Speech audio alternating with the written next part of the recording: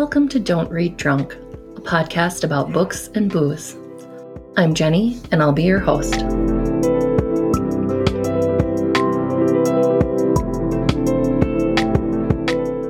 Hi, welcome back. We are in episode 42, and we are talking about The Paris Apartment by Lucy Foley today. We've got some new listeners again, so welcome. If you're enjoying the podcast, please go on Apple Podcasts and give it 5 stars.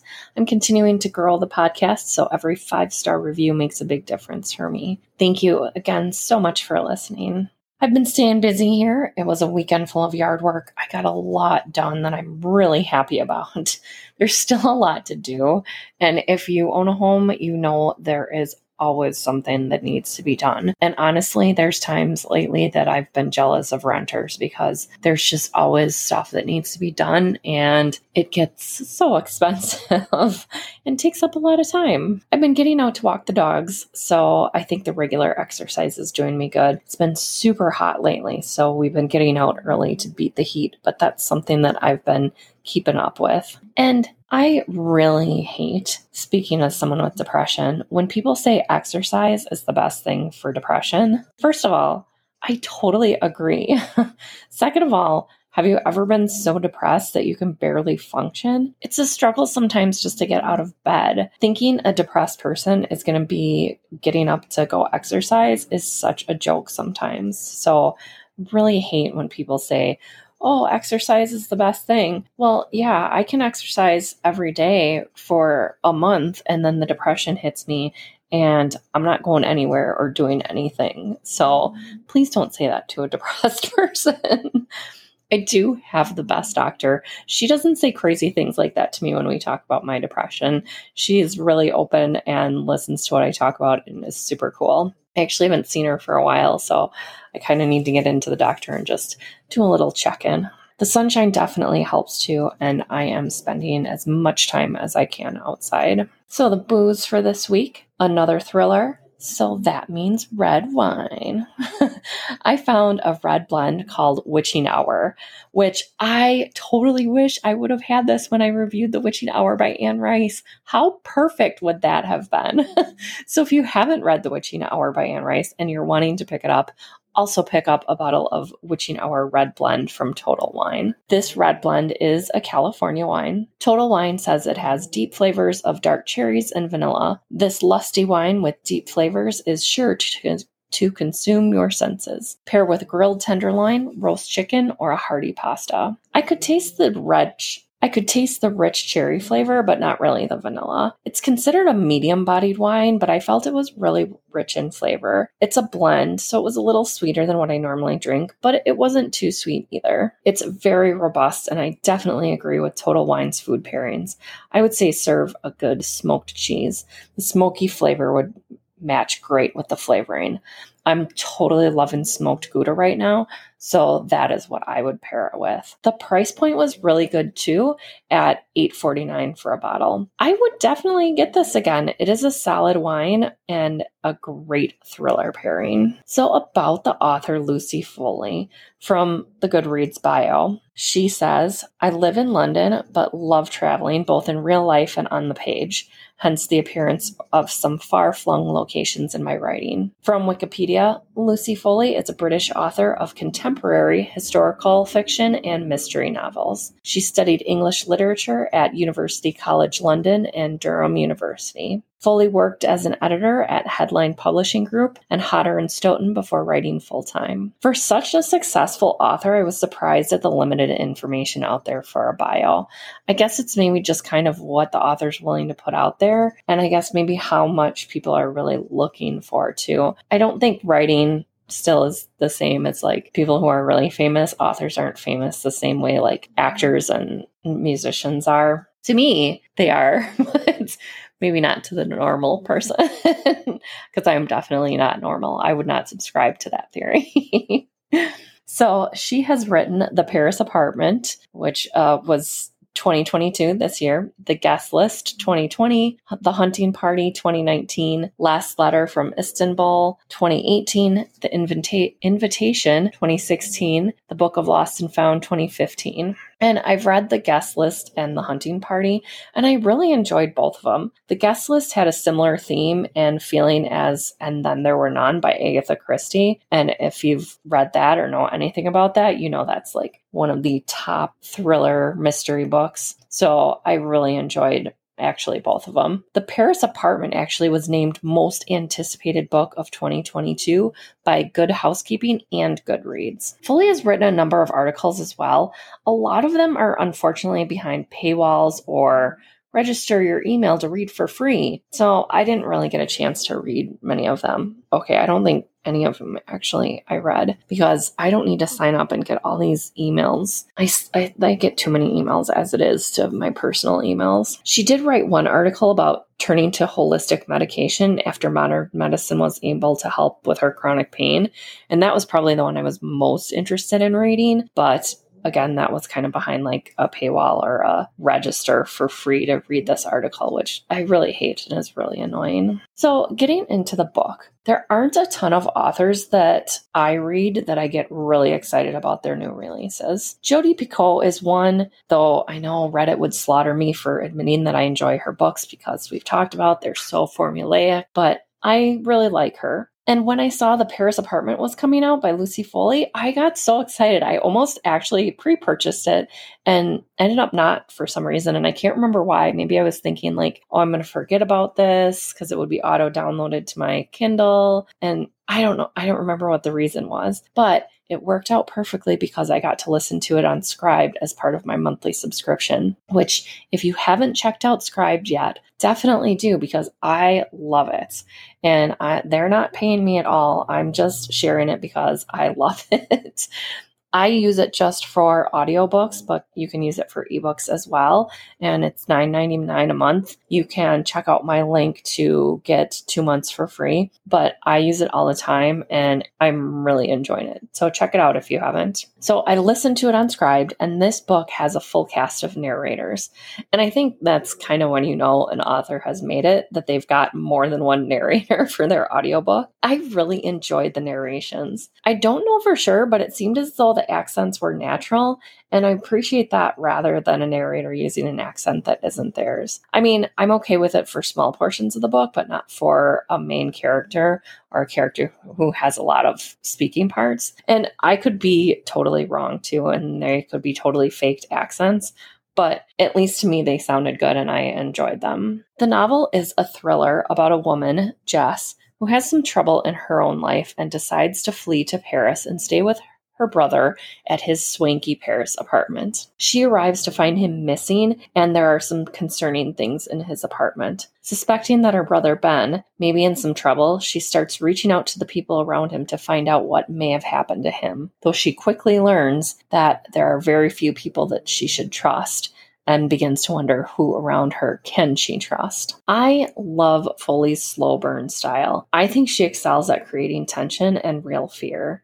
A lot of it has to do with her descriptions. She does a great job setting the scene in a way that the reader can picture the scene perfectly, if the reader is the type to envision things in their minds like I am. The setting of the Paris apartment reminds me of Only Murders in the Building, which if you haven't watched that one yet on Hulu, watch it. I still think about how great that show is.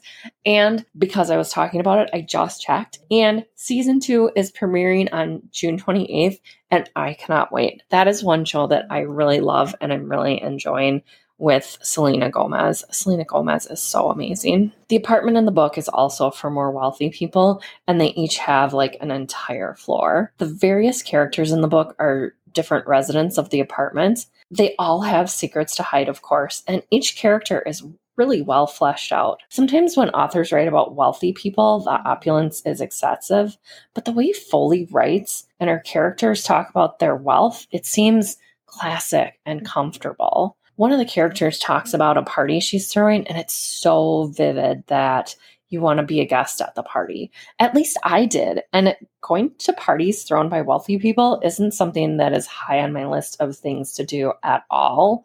But the way that it was described was like, oh, that sounds so nice. And that sounds really amazing. And I'd like to be there. I've mentioned liking real things and real people, so that world doesn't really interest me, but Foley makes it seem really accessible, and I can almost imagine having a glass of wine at the party in the Paris apartment. Jess is the most relatable character to me, but that's because she isn't wealthy. She's described as a bit of a drifter and not really reliable, but from her perspective, it seems like she's just not really found her place in life, which I feel is exactly what our 20s are for. There are some people that settle down in their 20s with relationship, career, one, both. And I think those that are happy in that way when they settle down in their 20s are kind of few and far between. Not that it can't happen, but I definitely think 20s are for finding ourselves and finding our places in life. Ben is a great character too. He's a journalist, which is what I went to school for. So I always feel like I have a special connection to characters who are journalists. Of course, that sets the scene immediately.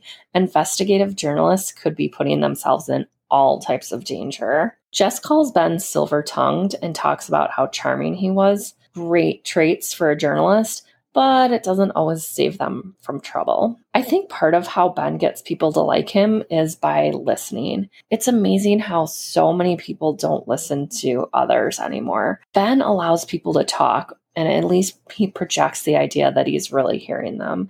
And I think that's what so many people want, is just to be seen and heard. I mean, that's something that's really important to me. I want the people around me to see me and see who I am and hear me and hear what I have to say.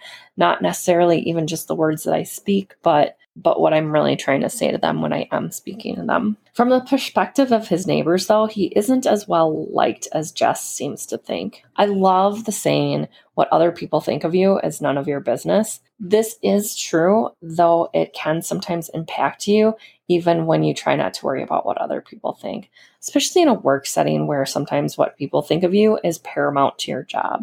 Jess also asks, how well do we really know anyone? And I loved this because this is also so true. It also resonated because I've been listening to the First Degree podcast, which I talked about last week, which is somebody sharing their firsthand experience with a murder. They might know the murderer in some way. They were a student of theirs. They went to school together. Some cases, it's a family member. And they always say that person that's sharing their experience, they say, and I swear it's every single episode, how after they had this experience, they looked at people differently and they trusted people differently. If someone this close could do something like this, what are the other people around you capable of? And I think that's the big question at the heart of this book. Who is capable of what? It's also a great case study in Neighbors and how people sometimes think they have their secrets, but often your neighbors, especially of all people, can know much more than you think. And I think in general, the people around you know more than what you think. It's also funny too how people think they are having these secret affairs, and they're usually not so secret at all. Sometimes the partner may not know or maybe just doesn't want to know, but someone always knows. And it's so cliche how people who are cheaters talk about it like it's something that just happened to them, but that is not the case at all. Cheating is a series of choices that leads up to the betrayal. So people have control over it. They just don't want to admit that they have control over it. Someone always knows your secrets. Most people don't keep things to themselves either. The characters in this thriller are using the secrets that they know to their advantage. I learned at a pretty young age, it's better not to keep your own secrets, not the big ones anyways, because they usually come back to bite you. So this is a really random story, but I was in 7th grade and one of my classmates was blackmailing me. And I don't remember exactly like what the blackmail was. It wasn't like for money or anything. And I can't remember, he was saying like, you better do this or say this. And I can't remember what exactly I was. But when I was in 3rd grade, I had apparently had this huge crush on him. And I made a tape for him of me singing whatever, some sort of love song or something, and recorded myself singing and gave it to him in 3rd grade. And I know, I totally humiliating. But dude, I was in third grade and I had a crush on this kid. And so in seventh grade, he kept telling me he was going to share it with everyone. And after a couple months, I got fed up and I just said, fine, do whatever you want. I don't care. Share it with everybody. I'm not doing what you tell me to do anymore. And it turned out he was lying anyways, and the tape didn't work anymore. But I learned my lesson. People only have control over you if you let them. And if you own up to your mistakes, people can't hold them over you. Of course, in seventh grade, I still cared more about what people thought of me. And over the years, what people think of me has mattered less and less. But I think they're good lessons to learn. At first, the reasons for Jess not going to the police seems a little flimsy, but Foley does flesh them out later in the book. I think it's one of the bigger challenges in thrillers, like what is the reason for not going to the authorities or not going to someone else as an authority figure to get help. I like a lot of captive protagonist stories where the characters can't call for help because they're trapped or for whatever reason they don't have cell service. And I totally know it's a plot device, but I really enjoy it. Like One by One by Ruth Ware is a really good example of that. And I can't recall if it's both The Hunting Party and The Guest List of Lucy Foley's that are like that as well. One of them is for sure where it's captive protagonist. And I just really like those. I actually might go listen to another one of those or read another one of those books here while I've got time while I'm walking the dogs. Early in the book, I was wondering if there were too many characters and too many people to keep track of. But as the story goes on, you slowly learn more about each character and their motivations, and you see the value in their being a part of the story and the value in them telling it from their perspective. And I think Foley does a really excellent job at this. She slowly drops hints as each resident is telling their story. And I ended up loving the unique and different voices. Also, totally random detail, one of the characters mentions MC Solar playing in the background, and I love MC Solar. I started listening to his music in, I think, around 2006, and I actually forgot about him. And then I couldn't remember his name when I did remember him. So I was so excited to rediscover him. He's a really talented French rapper, so check him out. One of the characters mentioned that MC Solar was playing in the background, and I was like, wait, did I hear that right? MC Solar? I think that's the guy. And so I was so excited, and I had to quick Google him right away. And yes, he's the guy. Anyways, like we talked about last week, the rich are different. And I think when you have that much money and fame, you do have more to hide. Though the more I think about it, the more I think we need to be compassionate with all people. People do make mistakes. It's the people that don't try to better themselves or are unapologetic about their mistakes that I have a problem with. Some of the secrets that the characters are keeping, I don't think are that bad. And sometimes you think things will be worse than what they really are when your secrets are revealed. Most people are too concerned with their own lives that they move on quickly. Look at celebrity gossip, which is one of my guilty pleasures. Everyone was talking about Johnny Depp and Amber Heard. Now it's mostly forgotten.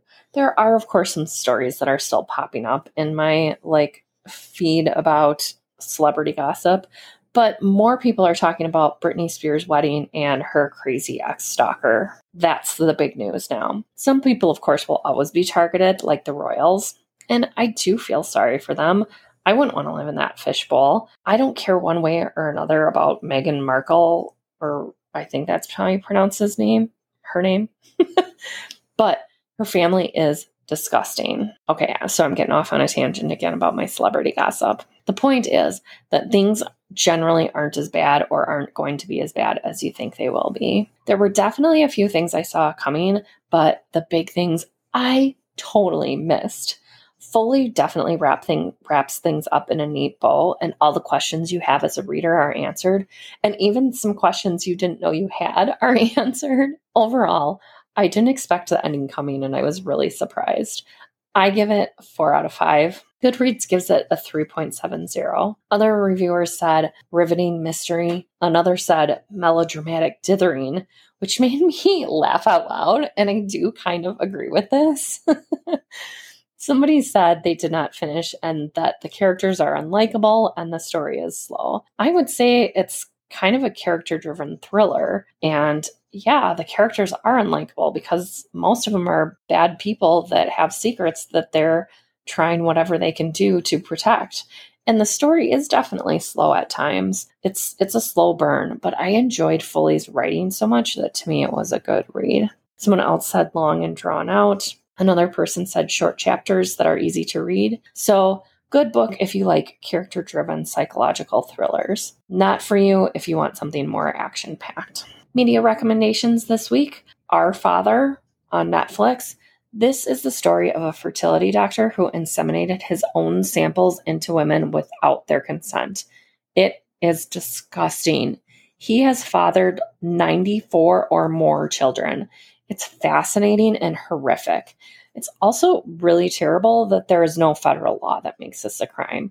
That's, sorry, a spoiler alert, but it's true and it's really terrible. Also on Netflix, Stay Sweet, Obey and Pray, which is about the FLDS church under Rulon and Warren Jeff's control. Many of the people, both men and women, who escaped and were thrown out are interviewed. I read Alyssa Wall's book, Stolen Innocence, which is an incredible book. I've mentioned before, I'm a visual person, so I did really enjoy seeing her speak. Her sister Rebecca and her father are also part of the documentary. And I'm not sure that the documentary adds anything new, but seeing certain things make them even more impactful. The documentary does focus on the men more, and it's not a bad thing. It's just different from the book in that way. It reminded me that there were boys who were also impacted by the FDLS church as well. The documentary does an excellent job showing that it's not religious beliefs that are the problem, it's the abuse that's the concern. Also, as far as podcasts go, Breakup Boost podcast. So I started listening to this a while ago and I've really enjoyed it. Trina, the host, is both empathetic and emphatic. It's kind of what you need to hear, but not coddling your emotions. And even though it's called Breakup Boost, it's good for the before, the breakup, after, and even if you're just having challenges in your relationship.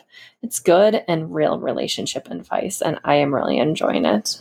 Thank you again for listening. You can find me on Instagram at Don't Read Drunk. You can email me at don'treaddrunk@gmail.com. Check out my website, don'treaddrunk.buzzsprout.com.